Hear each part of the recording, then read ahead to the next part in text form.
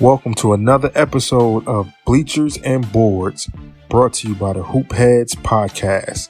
I'm Marlon Guild, and along with my co-host Matt Collier, we'll analyze everything from hoops to hip-hop. Check us out.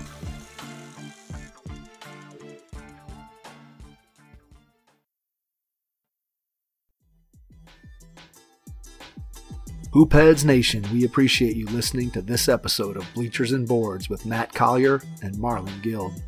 Be sure to check out these other basketball pods on the Hoopheads Podcast Network, including Thrive with Trevor Huffman, Beyond the Ball, the CoachMaze.com podcast, The Players Court, and our team-focused NBA pods, Cavaliers Central, Grizz and Grind, and Nuck If You Buck. Oh, and don't forget to check out our flagship, the Hoopheads podcast, hosted by me, Mike Klinzing, and my co-host, Jason Sunkel, featuring the best minds in the game, from grassroots to the NBA. Hey, what's up, everybody? Welcome to Bleachers and Boards on the Hoopheads podcast. I'm Matt Collier, here with my co-host, Marlon Guild. Marlon, what's going on, man? What's going on, brother? How's it going? Doing okay, man. Doing okay. Excited to be back on the show with you. Looking forward to another great episode. Nah, you know it, man. Same here. Looking forward to it. So I think we just get right into it. Let's go. Let's jump in. You know, let's go. You a Queens guy, so we're going to start early. Yes, sir. You came at me crazy on our first episode talking about, B.I.G.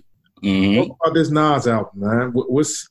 What's your take on King's Disease? King's Disease. It's I like it. I thought it was a solid album, very timely. Obviously, Nas always gives you the knowledge, gives you the wisdom, and I thought it was a solid album. Production-wise, wasn't what I'm used to from him. The whole album was produced by Hit Boy, who I'm not really that familiar with his stuff. I heard, I went back and listened to the Jay Electronica album and know that he did a track on there. So wasn't too familiar with him. So it was a little bit different from what I'm used to from a production standpoint from Nas. But it wasn't bad. It was okay. Can't say it was the greatest, if I'm being honest, but it was all right. And lyrically, Nas always does his thing. I'm going to cut you off. So good. You weren't really feeling it. Let's be honest. I wasn't. Well, what's crazy though? I actually liked it better than the Kanye project that he did. I liked it better than that. I thought that even though Kanye's a great producer and they made good songs in the past on Nas's previous albums and then on Kanye's albums, they've done better work before. I didn't think that album flowed right for whatever reason. Nas released the Lost Tapes. I think it was last year. I liked that project. So I would say I like the Lost Tapes too more than I like this album. But it's solid. It's solid. I was disappointed in a couple of tracks. One in particular I was disappointed in, but overall I thought it was solid. Nas is on his grown man now. He's not a young cat anymore. So it was all right. Whatever comes out next from whatever artist, you're not listening to Nas's album after that. Pretty much what you're saying. It depends who it is. It depends who it is. I'm picky. So it depends who it is. I can't say that whoever makes an album, I'll be listening to that, because that's not the case. I'm for, it's one of my faults. I have no problem admitting it. That's just me. I'm very picky, so I don't listen to a lot. So I can't say if and when the next thing that I'll be listening to will come out. Listeners, just so we're clear, Matt was not feeling the album. He just doesn't want to come straight out and say it. But he was feeling it's okay. It's nice. It's okay. You can remember Hit Boy. Like, Hit Boy is a nice up and coming producer. Hit Boy.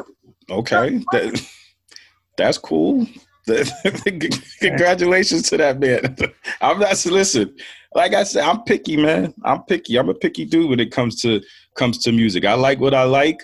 Other stuff, I respect it, but that doesn't mean I'm going to listen to it. So unfortunately, that's me. I'm a little snobby when it comes to that type of stuff, but that's me. Hey, for the listeners, just so we're clear, I said it before and I'm going to say it again. Matt is going to Chloe from Set It Off, this non-CD. Something else he likes comes out. And that's just what it is. Now, can I give you my opinion on it? Sure, absolutely.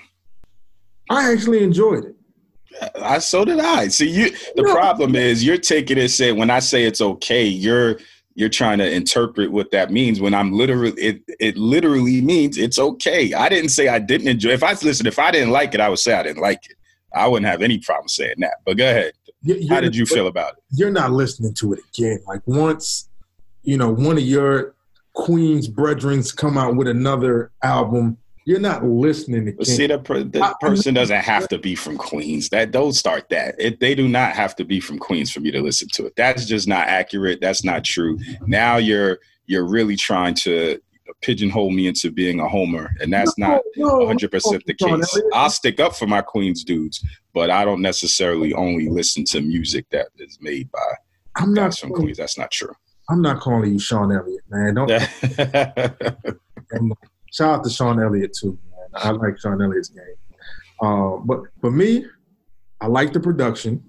Okay. I like the opening track on the album. It gave me that old school vibe that, I could drive on a Sunday, windows roll down, sunset. I thought, that was a good record. Absolutely. I think that's the vibe of the album. It's and I think that the first track, it sets the tone for the album. It's a smooth, laid back album for the most part. Right. I prefer something a little bit more banging, for the lack of a better term. Like, that's my preference. I'm not into the slow flow as much as some people might be. I want to, I want to go, when the album comes on. It doesn't have to be, party music, that's not it. But, I like a little bit more oomph, if that makes sense. But like, I have to accept that just like me, these guys are getting older. So they're not necessarily inclined to make the same type of stuff they were doing, 20 years ago, 25 years ago. So that's just a fact of life. It is what it is. So I guess I have to adjust. I'm not ready. Okay. So now 2 questions. Yep. That everybody, like, if you're a hip hop head, the Firm Reunion, talk about that. What do you think? Ooh, I see how you're starting off with this. I have to be honest. I was extremely disappointed in that track, probably more so than anything else. Now, I was very disappointed in that track. Now, was it a particular artist on that disappointed you, or just as a whole, it just didn't grab you? It did not grab me, and it was not what I was expecting. When I saw the track list before the album came out, and I saw the lineup, it was okay. They're getting the original Firm back together. Firm back together, and I was like, wow, okay. And I assumed, probably incorrectly, that they said, okay, if we're going, and those guys never really all the way got to do a project together, because you know what I mean? They fell out. So when I saw the track list, my expectation was like, okay, they never got a chance to really do it. Like I said, 25 years ago. So now they're going to come back together, and this is going to be serious. They're going to say, okay, we got to bring it all the way back to that time, 95. Like, this is what it's going to be. And so when the track came on and that didn't happen, I was disappointed. I was. I can't sugarcoat it. I'm not saying it's a bad song. I'm not, it wasn't what I was looking for. Maybe other people feel differently. It wasn't what I was looking for. But again, that could be my expectations not being necessarily fair to the artists and the artists involved, which I can own that. That's just me being me. Okay. Well, I'm going to go the opposite. Okay. I liked it from the standpoint that it brought everybody back together. Off the simple fact of what you said, the first time around, it was a lot of issues, whether cats weren't showing up to the studio, Cormega having his issues, so they went and got Nature. and all that. So I was just happy to have everybody back. And then plus, AZ's from East New York too, and I got to respect. Monster. He's a monster. One of the best to ever do it.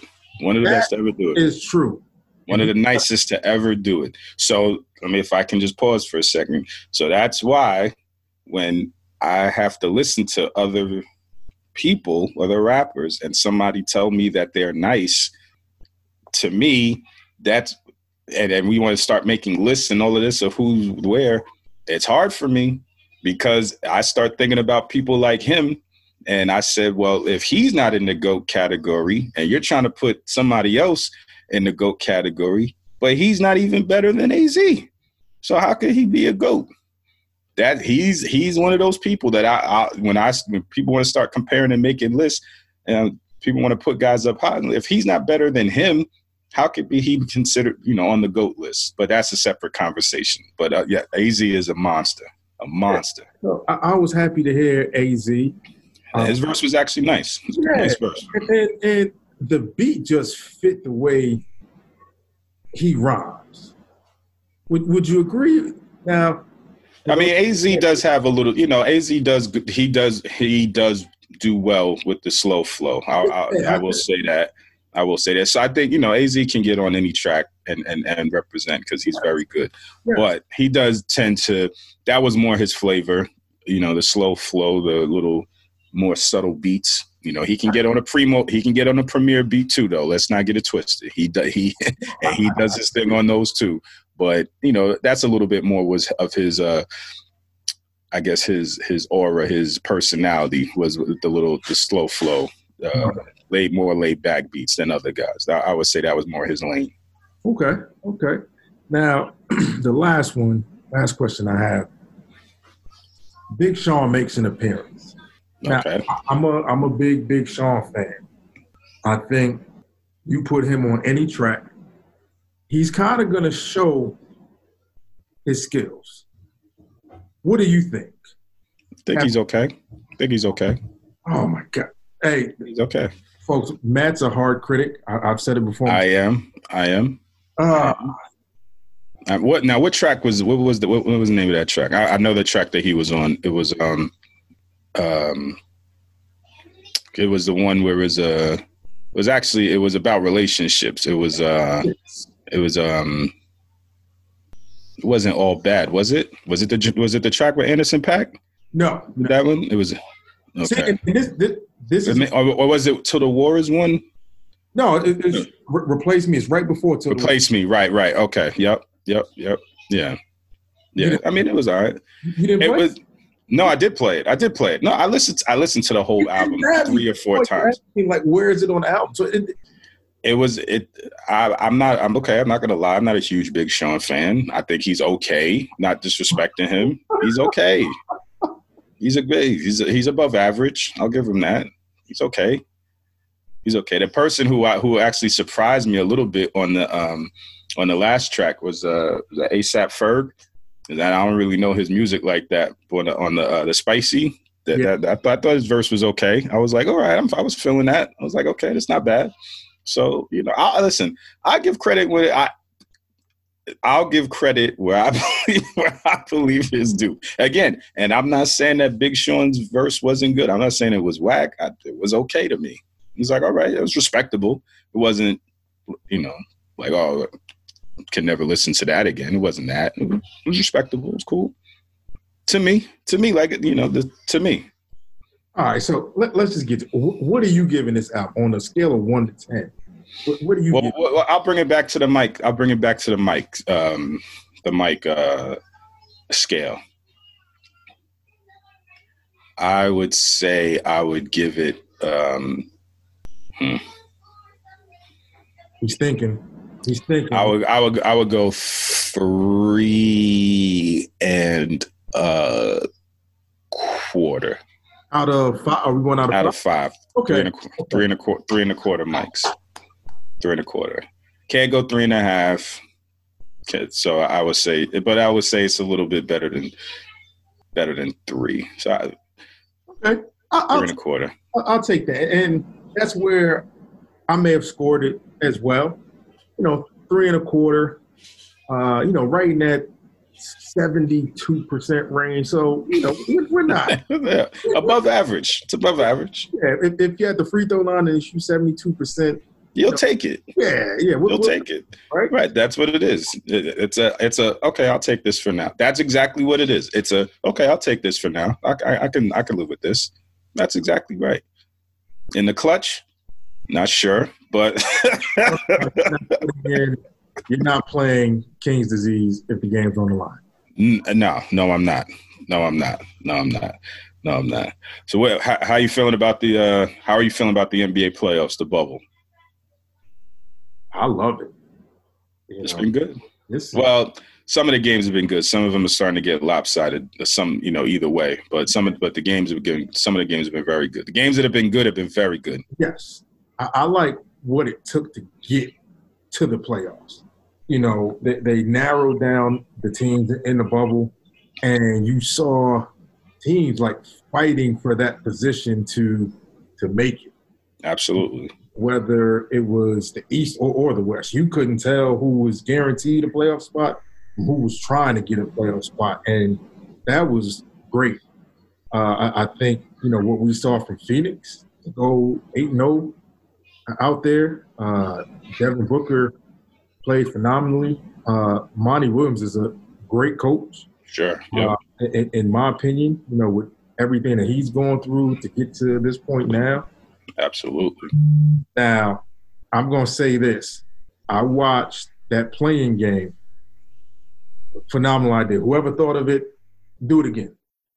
Watching Memphis versus Portland is a true story. They went at it. They went at it. But I put on my Twitter, I said, the moment might have been too big for Ja Morant. Now, this was in the first half. Yeah. The moment may have been too big for Ja Morant. Matt, you're my guy. So, I think I know what I'm talking about. I study the game pretty well. My DM started flooding comments from Murray State fans that I had to Oh, really? Oh, it was – yeah. They're loyal base, loyal fan base. Got to be careful. Yeah, I had to call their coaching staff. I say, I get it now. I get it. And then in that second half, as he started hooping, they started my DMs again. Told you. Don't know what you're talking about, coach. I like Ja Morant. I think he's got a bright future. I like his attitude because – and you could see as a rookie in that game, like you said, they started off a little slow. Then he started to get it back. But then down the stretch of the game, he has some costly turnovers, trying to get in the lane, jump, make passes, and they ended up turning into turnovers, that type of thing. So, but he seems to me, and obviously I don't know him, never coached him, but he seems to me like somebody that will learn from it and grow from it. He won't make excuses about and blame, point the finger type of thing. I think he'll not internalize it in a negative way, but he'll look at his performance, down the stretch and say, okay, these are things I need to improve on going forward to take the next step as a player and then a leader and the point guard of this Memphis team to take them to the next step. So sure. That's what's part of it. It's a learning process. So he'll get it. And I like the way he plays. And I think he'll improve from that. And that was one of the things that you heard people say a lot for some of the younger teams. It was a great experience to get that playoff atmosphere, right? Early in their careers, and now understand what it really takes and see that level of intensity and competition and what it takes to take that next step. So that's a big part of it. So, even though those guys are NBA players and we coach in college, it's still always a growth process. It's always getting better and learning lessons from games. So it's been great. A comment that I actually saw repeated a couple of times, which I think is true, is that the intensity that the games were played at, even though they were technically regular season games, were sort of college basketball like, where you could see that guys were valuing every possession defensively, hustling after the ball, diving on the floor, taking charges. It wasn't, with the NBA, obviously an 82 game season, it's a lot. So you don't have you have to, I guess, pace yourself a little bit more over the course, and every game is not intense to that level every night because it's such a long season and with travel and things like that. But the way the season is condensed, it really put everybody on, in that kind of super intense environment right away, and you saw that, and that was a lot of fun to watch and see. Yeah, no, I agree. And if it was one thing that kind of made me upset, and not necessarily upset, I was disappointed. And a lot of my coaching colleagues and your coaching colleagues alike would probably say the same. They're playing the game at the Milk House. Yeah. Milk House is supposed to be our place.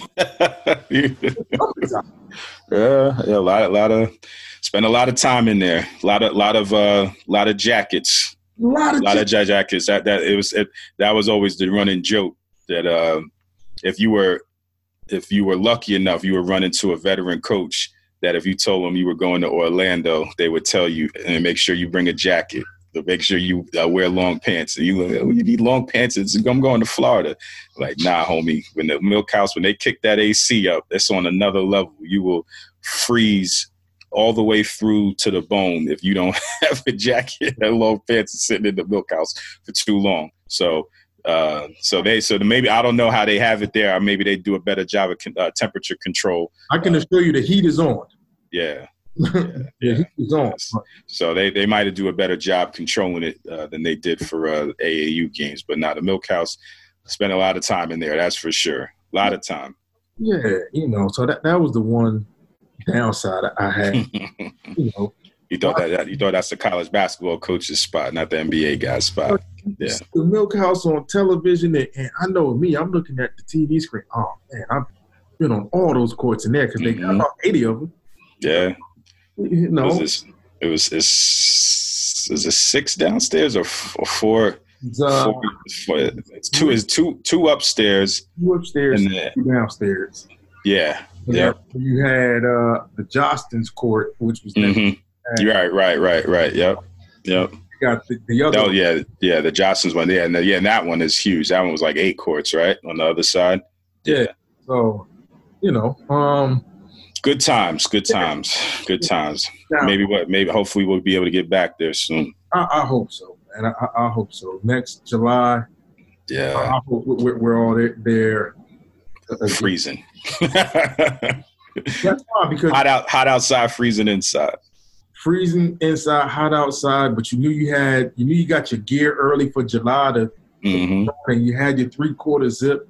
Yep, necessary. Yeah. And then you hope that you could you got a spot in the parking lot, not on the grass. Because then, God forbid, if it rains, you're walking through straight mud, and you hope that and then after a while too, that's a walk. You have to you rush into a game, and if you're all the way in the back parking lot, and now the game starts, and now you got to. It doesn't look like a long walk, but once you start walking, you're like, man, this is a walk to get there. Then you got to get there, find your court. So yeah, it's but those are the good old days. A lot of good old days. For sure. Which kind of leads to our next segment. The good old days. Now, you were a guy who had Drexel down there in Philly for a good amount of time. Obviously, you got to see Allen Iverson, up close. A couple Sixers games, yep. Yeah, so, brought the house down. He was fun to watch in there, and they loved him. He was a very, very popular player in Philadelphia. They when AI was in Philly, it was he was really popular player. It was lots of fun watching him because he brought it every night. Little dude, but every night he put on a show.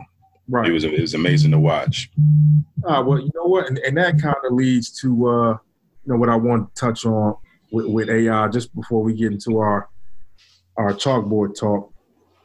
This past week obviously was Kobe Bryant's birthday, the late great Kobe Bryant, and Allen Iverson, who never minces words or anything, wrote a touching story in the Players Tribune.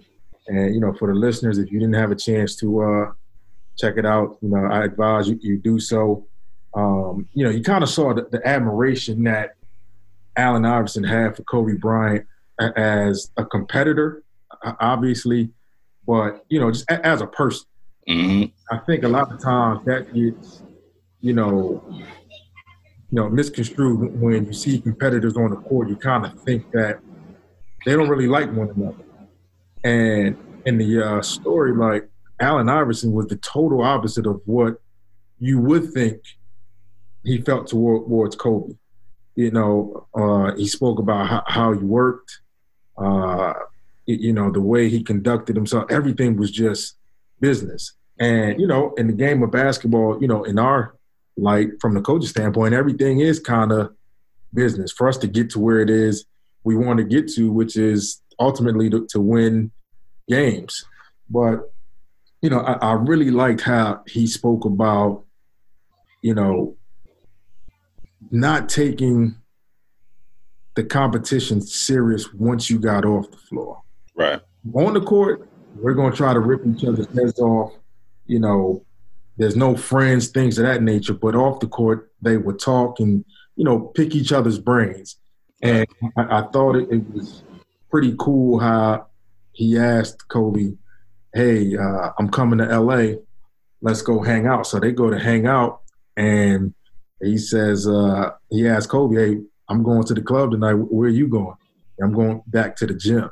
Yep. And I just kind of looked at him like, dude, this is L.A. What are you doing? It's like, I'm going to the gym. No. I think you got to see how both of those guys are. Right.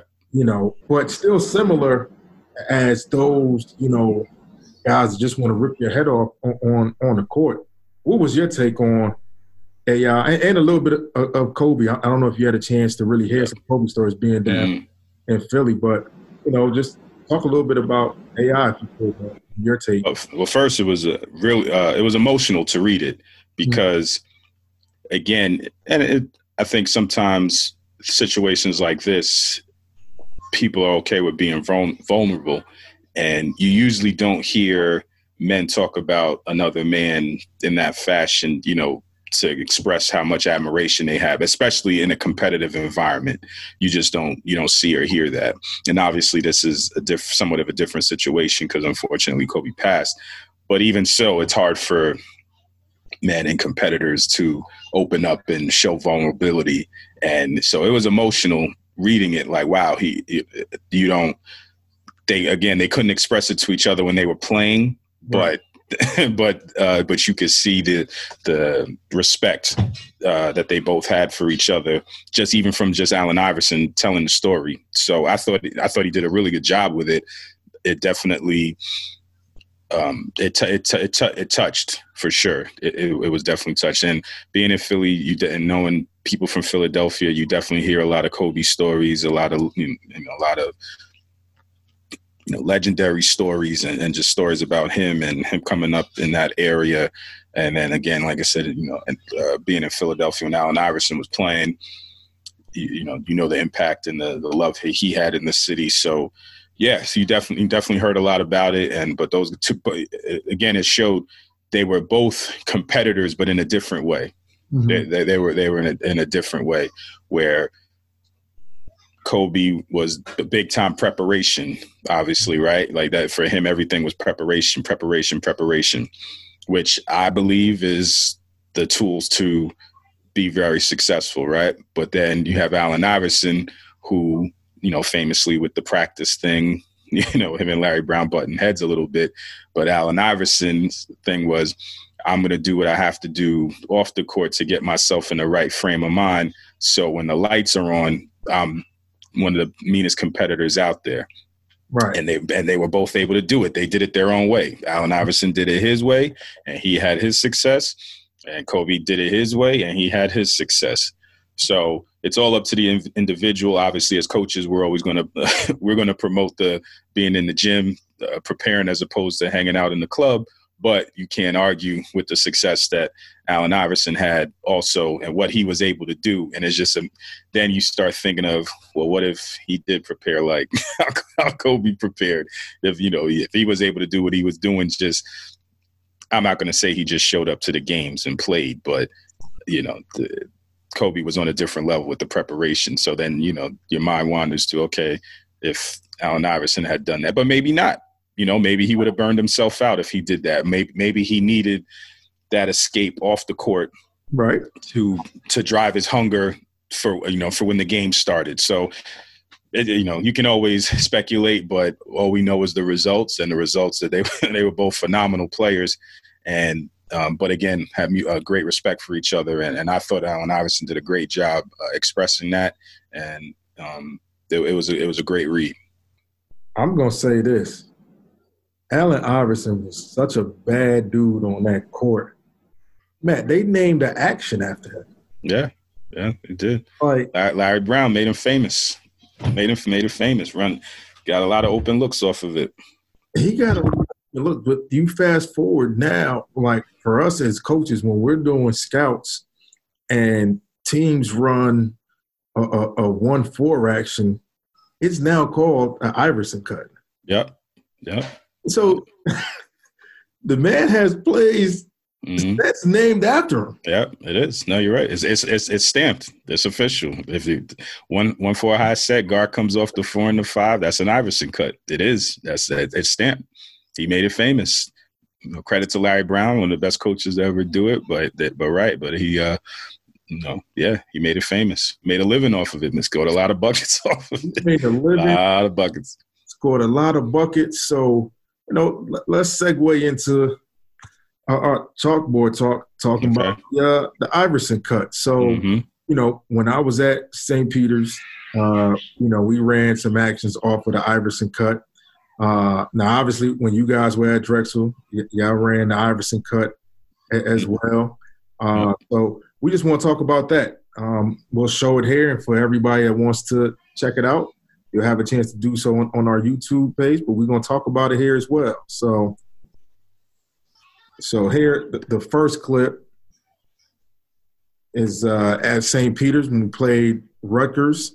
So like you said, Matt, we tried to start it with a 1-4 alignment. And what we always try to do, and I'd love to get your opinion on this, we would always put our 2 and our 5 on the same side. Okay. And so more times than not, we would put the 2 on the right wing, the 5 on the right elbow, 4-man on the left elbow, 3 on the left wing.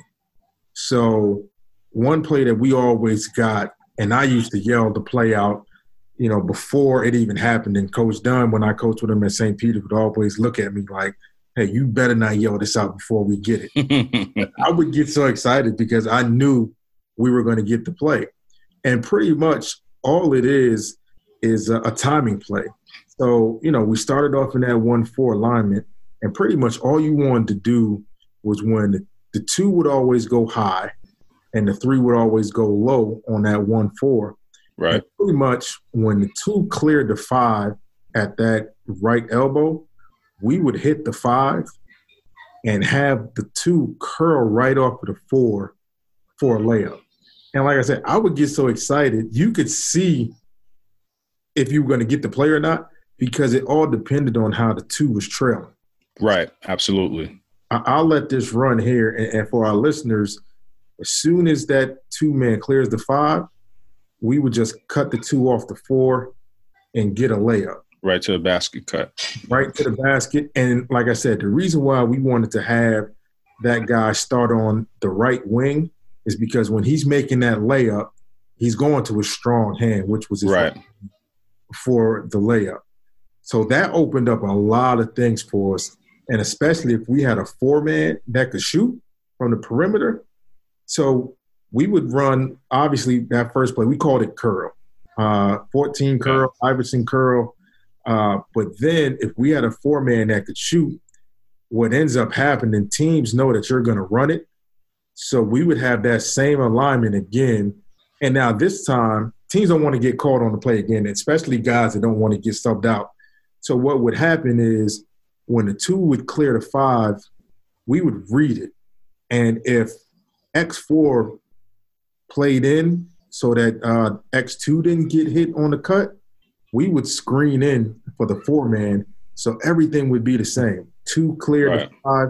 As soon as we hit the 5-man, we would have the 2 screen in, and the 4 would pop back. Yep. And it'd be a 5-4 pass for a shot, would drive the opposing coach livid, because it's like, how do you stop it? Right. At that point. And, you know, we made a living off of that. When we had guys like Wesley Jenkins that could come off that curl for a layup, or if we had a 4-man like Marvin Dominique that could make a shot from the perimeter, it was just so hard to guard.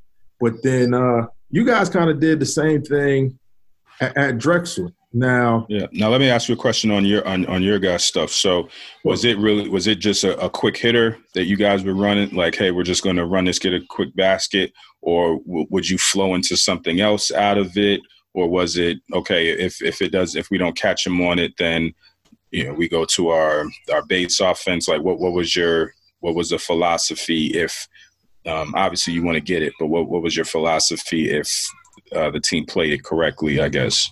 Oh, so what we would do, let's say if we didn't get the curl rim for the layup, so obviously now the 5-man would still have the ball on the right elbow.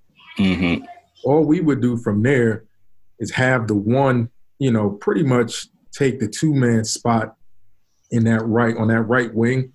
The 3-man that went under, he would take the right corner, and we would play a 2-man game with our 4 and our 2, and we could do different things. We tried to keep it simple, where the 4-man would just set the little pin down screen for the 2 and have him come off for a shot. Right. And if he didn't make that shot, it would just be a post up. Okay. So he would just slide down. Yep. Just slide down to the block. Yep. Yep. And sometimes when you wanted to get a little tricky with it, instead of setting the pin down action, we would have the 2 just set a little back screen for the 4, try to get a 5-4 lob pass. If you didn't have, depending on how teams played it, you didn't have it, the 2-man would still pop anyway, and then you got your 5-2 pass, and then 2 would throw it into 4. So, just different kind of action. Right. Now, the one thing, so if you were going to pop back, if you knew you had a 4-man that could that was a good shooter, so you wanted to have the action with the 2 coming off, or the 2 coming off the 4 in case the defensive 4-man step back, and then you could screen him in and then pop back the 4 for a shot. Obviously, if you have the 4-man that could shoot it, but if the 5-man, for what say he was a good shooter, you could do the same thing. And then you also asked about the alignment. If you're running it for that reason, I would say with the 4 popping back, that's a great way. The only thing I would say is that, and I'm sure you guys did this, from the alignment standpoint, if you go 2-4-5-3, depending on what type of 4-man you have, it's a little bit harder to switch it. If team is going to switch it, if you have a 4-man that's kind of mobile, and can switch out on the 2 to not get beat on that cut, that could be something. But if you have a bigger 4-man that's not going to be able to really stay with a guard, then they wouldn't be able to switch. So then the 3 and the 4 being, or the 2 and the 4 being screening for each other isn't as big of an issue. So, but no, that's great action. Great action. Right. We would just try, fool around and do different things with it. We would even put, we had a 5-man, Marquise Tucker, that he could make shots from the perimeter as well. Yep. So we would put him in that spot as well to screen in, and he would pop back for a shot, from that elbow area. So it varied. We just tinkered with different things with guys that could make shots. But the key is, if you get the curl for the layup, you're going to get everything else off of it, because teams start thinking about it. So, they react more because they don't want to get beat on a play like that for a layup. Drives coaches crazy. Yep. So now you guys did something similar, and I'm not gonna lie, man. Y'all had a bad boy to run this Iverson action for, in Damian Lee. I'll let you talk. No, Dame was a good player, and we ran the Iverson cut that actually Bruiser ran at UMass for another really good shooter, Monty Mack, and then over the years at Drexel, Phil Goss, Tim Whitworth. Then after those guys, Chris Fouch, tremendous shooter, and Damian Lee was the next in that lineage of great guys that would come off this play, which is just a simple Iverson cut, 4s and 5s, 1-4 high, and we could run it either direction. But the point guard, for the most part, would pick out whoever the best shooter is, or if we felt we had a mismatch on the perimeter for one of the 2 or the 3, we could run it for them. But no, it was had a lot of success in it, and the guy scored a lot of points off of it. Okay, so let's see how you guys ran it. So very similar. Yeah, the one centers the ball. It can't be at the top of the key because you need a little bit of space. So he would be more so, I would probably say maybe three quarter. I mean, maybe halfway in between the top of the key and the chart and the jump circle. In that area there, you would try to make sure the point guard was honest by moving him back and forth. You didn't want to stare it down, and kind of just keep the defense honest. And it would start in a 1-4 high. Whichever side the point guard would initiate by taking a step in that direction, that would cause whichever wing it was, either the 2 or the 3, to step down a little bit to set up the cut for the 4 or the 5 to catch him on the first screen of the stagger. And then you would have so he would be maybe a few steps off of the elbow, diagonally down, and then the second screener would be right around the weak side elbow and try to catch that defensive guard trailing on the second screen for the ball to get passed to the opposite wing after the guard sprints across off of both screens, and the point guard would get the ball to him on that wing and clear out. And from there, it was just. It was 1-on-1. At that point, you have the guy at your mercy. He's chasing you on this clip. Damian Lee, the guy's a little bit late, but he's there with him. He gives him a jab step to fake like he's going to maybe perhaps drive him baseline. Guy backs up, hands are down. Damian had a really quick release. Well, has a really quick release. So he's playing professionally right now for the Golden State Warriors, and he would get it off, and he shot a good percentage, so he ran it a lot for him. Well, let me ask you this. With that play in particular, the way you guys ran it, was different in how we ran it, in the sense of when you hit that guy coming over the top of the screens at the elbows, would he have a chance to just rip that ball and go to the basket? Absolutely. Okay. Absolutely. Yeah. And the biggest thing that I didn't mention is the most important thing is, and the reason why we got this play as often as we did, is you have to have willing screeners and guys that want to physically screen somebody. That's the key. Right. If you have guys that aren't really interested in screening and getting somebody open, then the play's not going to be effective. But if you have willing screeners, and I think that over time, the guys, number one, they knew it was their job, but they also like to see these guys come off and shoot the ball. As crazy as that sounds, they knew that, number one, they like to see these guys come off that screen and hit it. And then they also knew if their man stepped out to try to help out on the stagger, then that opened up slips for them, post-up opportunities, duck-ins, if the 4s and the 5s are helping out, trying to show on their screen because you have a really good shooter coming off. And because the screens were so good that defender is late, well, they knew that opened up opportunities for them. But yes, it definitely, if you have good shooters, it's really effective.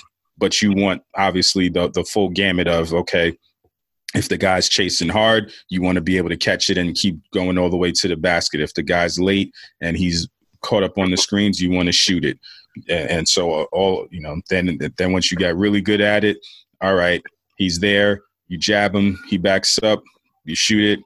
If he does, you jab, he doesn't back up, you hit him with a 1-dribble pull-up because he's leaning.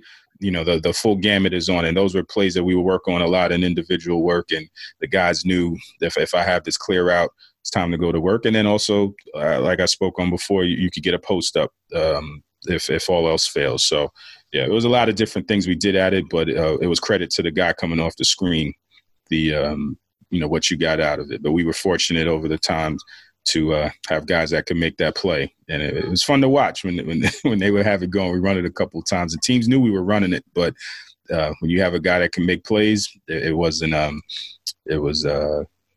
hard to stop. For sure. So this is the next clip. Okay, yeah, it's the same play, and I think actually, yeah. So now teams try to scout it a little bit. They know it's coming. On this play, the defender on the first screen of the stagger tries to go all the way underneath it because, again, you have good screeners. He doesn't want to get hit and clip with them over the top, so he decides he wants to go under. So then we were running a play we call a bump back, where the point guard knew and the shooter knew that if the guy goes under, instead of going off the screen, I'm going to pop back on, and then the big that's screening knows I'll set just a little rub fade for him, but the guy's so low, he's standing all the way in the paint, that defender, because he wants to go under the screens and try to meet him on the other side. And so now if you throw it back to the guard, he's done. He can't recover to that, and gets a wide open shot for a really good shooter, and it's a knockdown. Now, it's a couple things I want to say on this clip for the listeners, and you guys heard about it, and obviously if you go to our YouTube page, you'll be able to see the play. Damian Lee shot that ball from pretty far. Yes, but yeah. He didn't have to. He was showing off. He didn't have to. He could have got closer. He was definitely showing off. But the biggest thing that I see, and Matt, you can correct me on this, Bruiser Flint's got his hand in his pocket like he knew the shot was going in anyway. Yeah. Like I said, Damian was a very good player. So when he had it going and you ran this play, it was the term, what it was, that would be apropos, that he wasn't too much to get excited about, because when he had it going, it was money in the bank. It's money in the bank. Yeah. Now, being that you're a head coach now, mm-hmm. Do you have your hand in your pockets a lot when guys can make plays? Yes. Okay. Yes. Hey. Not and I try to. Sometimes I do, sometimes I don't. Depends on the game. I think I'm just like all coaches. When we're playing well and we're doing our thing, and you see the rhythm, you let the guys do their thing, and it's fun to watch when you see things clicking and you see the things you work on starting to really take shape out there. And then, or if you have a guy that's a good player, I had a guy who made all conference this year, Elijah Bovell, as a junior, and he was the third leading scorer in the conference. So those days when he has it going and you're running plays for him, it's fun to watch. That's fun. And actually, my first few years of coaching, I didn't run the Iverson actions, the down screen like you see here. I didn't run a lot of that stuff, but I put it in for him this year towards the second half of the season, and he did well with it. So we'll continue to develop him in that role of, if we want to get a clear out bucket because we feel the guy who's guarding him can't handle him one-on-one, then we'll run the Iverson, clear out that side for him and let him do his thing. It's fun to watch if you have a guy that can get it done like that. So yeah, it's try to be cool out there, I guess. Hey, I don't know about the listeners. I will be at some Queens College games this year. Well, I don't know about that. Yes. You have your hand in your pocket. No, I have to show it. I don't know if we're playing. I don't think we're gonna have any spectators. It's probably be the same. Same for you guys. If we, it'll be empty gyms. But I'll send you the film. I'll say, hey, Marco, check it out. I'll be looking for that in particular on the film. Yeah. Hands on your pocket when a young fellow Bovell makes a shot. Yeah. So now with the Iverson actions, it opens up a lot, right? And watching you guys when you were at Drexel, when Damian Lee got it going, like Larry Brown did for Allen Iverson, you just want to get him the ball in different kind of actions. So, watching this next play, you guys started it out of a box alignment. Yep, box set. And you keep your 5 and your 4 at the top elbows, and then obviously your 2 guards on the block and have them play off of each other. Right. But I like this play. So if you don't mind talking about it for our listeners, you want to get a chance to view it on YouTube, I'll set it up for you. So box alignment, you got your 5 and your 4 on the right and left elbow. You got your 3 on the left block. You got your 2 on the right block. Matt, I'll let you take it away. Right. So same thing, point guard would initiate. The 2 wings would cross underneath. And then whichever you would hit the point guard would initiate, hit one of the elbows. And either the 4 or the 5 steps out. This time it's the 4 steps out. Now he has the ball on the lane line outside the 3. Then he'll go to a dribble handoff opposite with with the opposite guard on the other elbow, which brings that guard that was on the block off the dribble handoff. And now he has the ball at the top of the key. The point guard goes away after he hits this case it was the 4 on the lane line. So now he's on the weak side wing, and the guard that was on the weak side block after the cross, now he's getting a screen from the 5 and then the 4 into a baseline stagger. And again, depending on how the defender plays it, if he tries to go over the top, the guard can bump back to the corner. If he chases it, he can curl it. If he's just late off the screen, obviously, then he's going to shoot that ball. So we did a lot with our staggers when we had those shooters. And it was Damian Lee, but it was also Chris Fouch, another tremendous shooter with deep range and a quick release. And we would, run those guys off a lot of screens, but also always gave a lot of credit to our bigs, Daryl McCoy and Sammy Givens, who was a tremendous block scorer in his own right. But those guys, they took pride in hitting people, and we were a physical team. And people thought that, we just like beating people to death, but a bit on defense. But a big part of it was we tried to punish guards on offense also with good screening. And again, those guys knew that if they set good screens and then the bigs have to step out and help because the guards are late because of those screens, then they knew they had easy slip opportunities, or at the very least they could get deep duck-ins because of where they could get great position with the big stepping out, trying to help off of the staggers. So now 2 things with that. Before I go into that, shout out to Chris Fouch. I actually saw Chris Fouch score 72 points in a AAU game once at ISA. So one of New York City's finest. Shout out to Chris Fouch. I think that's still a record. I don't think anybody's broken it yet. At last I heard, I think that record still stands.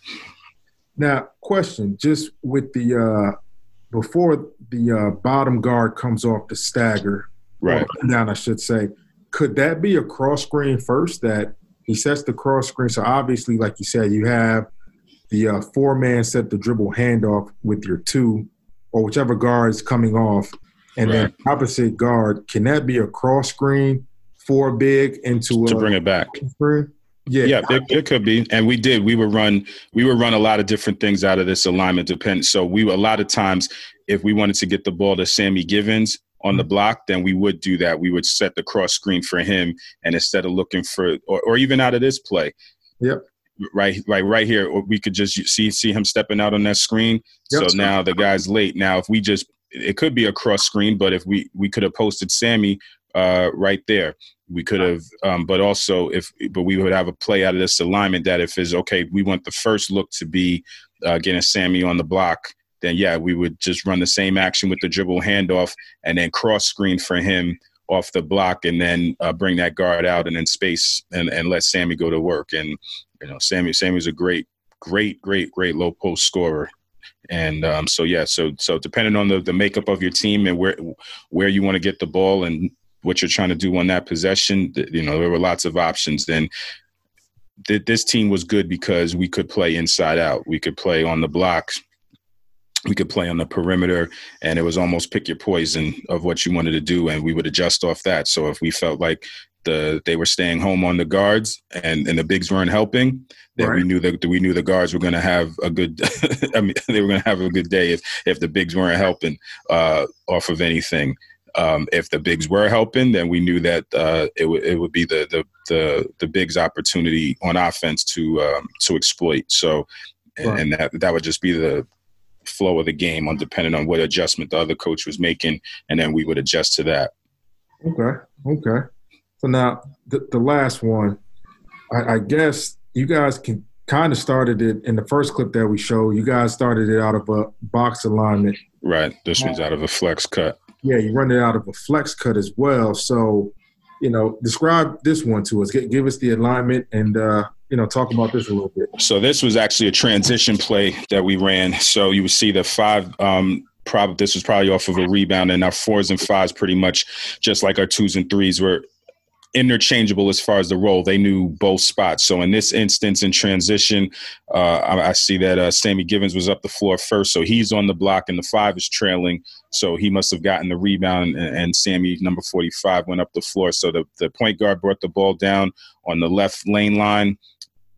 Damian Lee was in the corner, and the opposite guard was Chris Fouch in the opposite corner. So the ball was brought down on the left-hand side, reversed to the top of the key. So now, once the ball hits the top of the key, which is the 5-man, Damian was in the left corner. So now he's coming off of the flex cut to the block. We don't get it. The 5 dribbles back with the point guard into not a crazy dribble handoff, but it could be. All right. And again, so Damian came off the flex cut. So now the 4 was on the block. He comes back off of the 4, and then the 5, after he did the dribble handoff with the 1, is coming down to that same side block. And then again, pinning the guard that was chasing him.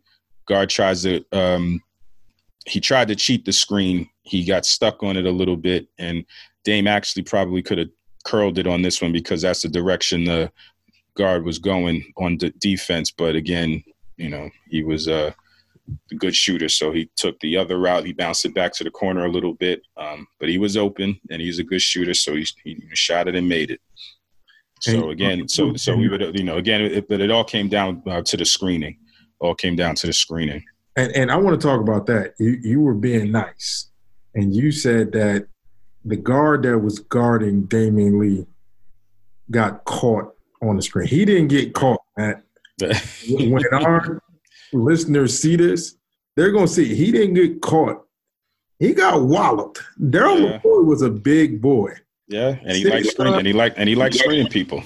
He liked screening people. But again, that's what made our team good is those guys sacrificing and knowing, okay, we're going to screen for these guys to get them open. It was, obviously we talked about it and we worked on it, but the reality is that those guys, they took pride in it and they wanted to do it and they wanted to hit people and they wanted to get the guards open.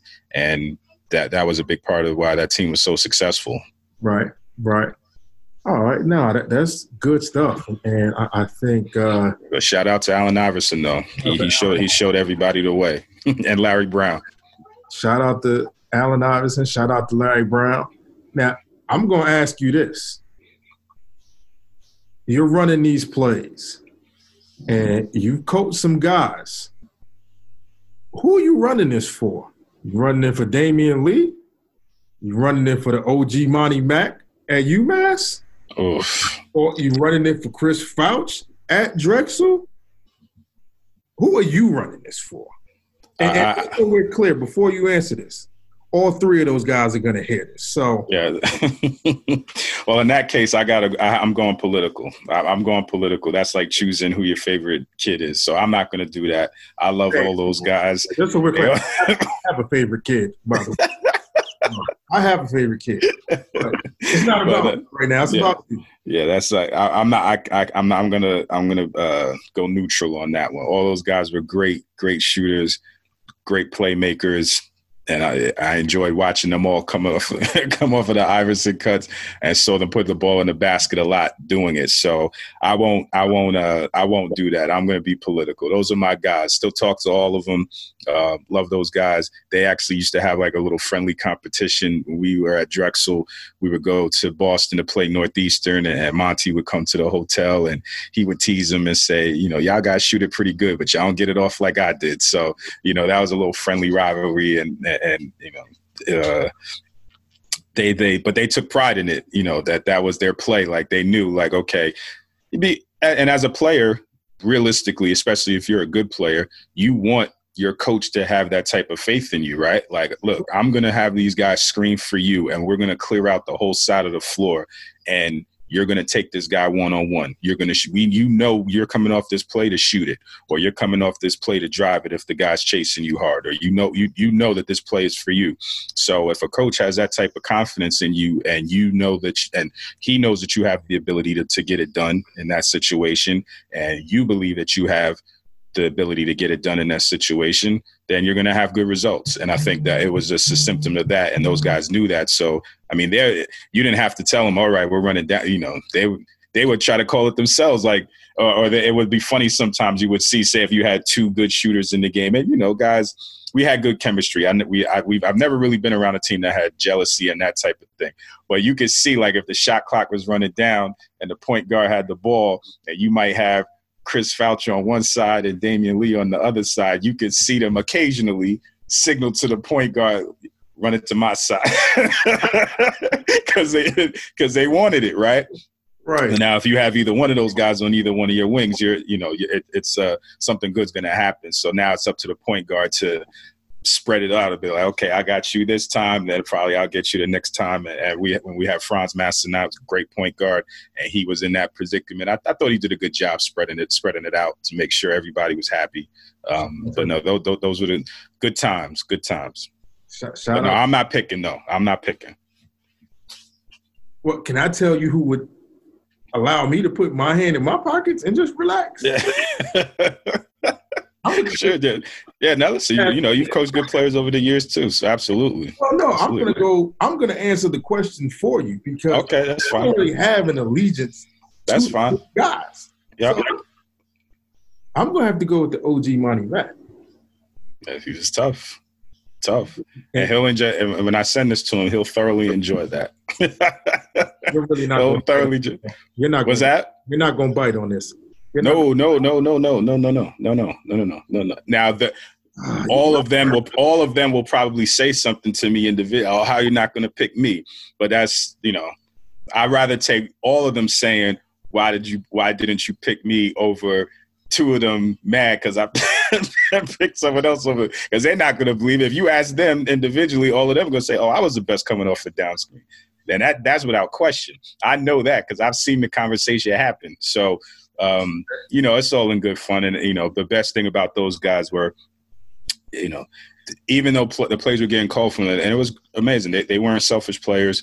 But they just knew, like, okay, it's my time for me to get this off and make something happen. And they're all great guys. I don't even call them kids, great guys doing well in life, all graduated from college and doing well. Obviously, Damian's in the NBA now, but Foucher's doing great. He's coaching a little bit now, and it must be crazy trying to get into this game. But nah, Monty, coaching now. I believe so. Doing some youth stuff. Yeah, that changes my answer then. Yeah. So I might go Chris. Chris, I'm shouting you out. He's about the kids. Yeah, he's got the kids. So, yeah. When you hear this, and I do call you, give me some love, man. Yeah, so. Man, he's all of them doing great though, and but it was fun watching those guys get it off. So then one day I'll get a little highlight tape together of one of my guys doing that coming off. I'll show it to them, and then they can critique it, or hopefully we get those guys come to a game, and then they can tell Elijah, like, oh, yeah, you run it pretty good, but you don't run it like me. But I know that's what they'll say, because I know that's what they'll say. Yeah. Yeah. Oh, man. Well, I think that kind of wraps up our discussion today. We had a good time. And absolutely. talked about a lot, and we found out some more about one another. Clearly, you're absolutely not Nas album anymore. I did not say that. I did not say that. You're please don't tag him on this because I don't want to. I'm a Nas fan, so any project that he puts out, I'm going to listen to, and but I will always give my honest critique. But it was a good album. Okay. Yeah, I enjoyed this. Having a chance to talk music. You had a chance to talk some pop culture with absolutely and Kobe, and talk some hoops, man. Absolutely. We got to get some guests on here, man. We got to spread the love, though. We got to get some guests. We got to hopefully we'll show these episodes to some guys, and they'll be interested in coming on and taking part in our film breakdowns and our discussion of what they like to do as assistant coaches or head coaches in their programs, and then have a little bit of bleacher talk. See if we can't get them to, if they don't have any crazy takes like you do, we'll talk about it. Have some fun with it. No doubt about it, man. Well, if you want to take us out, man, take us out, and we'll nothing. Back later. Thanks, everybody, for tuning in to another episode of Bleachers and Boards, part of the Hoop Heads Podcast Network. We're excited about another great episode. Hopefully you guys enjoyed it. Please feel free to check us out on all our social media accounts and our YouTube page, and we'll continue to bring great content to the listeners for your growth during this period. But we're looking forward to seeing you guys on the next episode. Take care.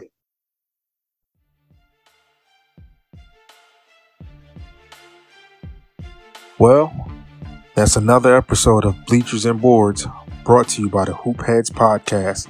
Don't forget to check us out on Twitter, Instagram, and YouTube at Bleachers and Boards. Until next time, see you soon.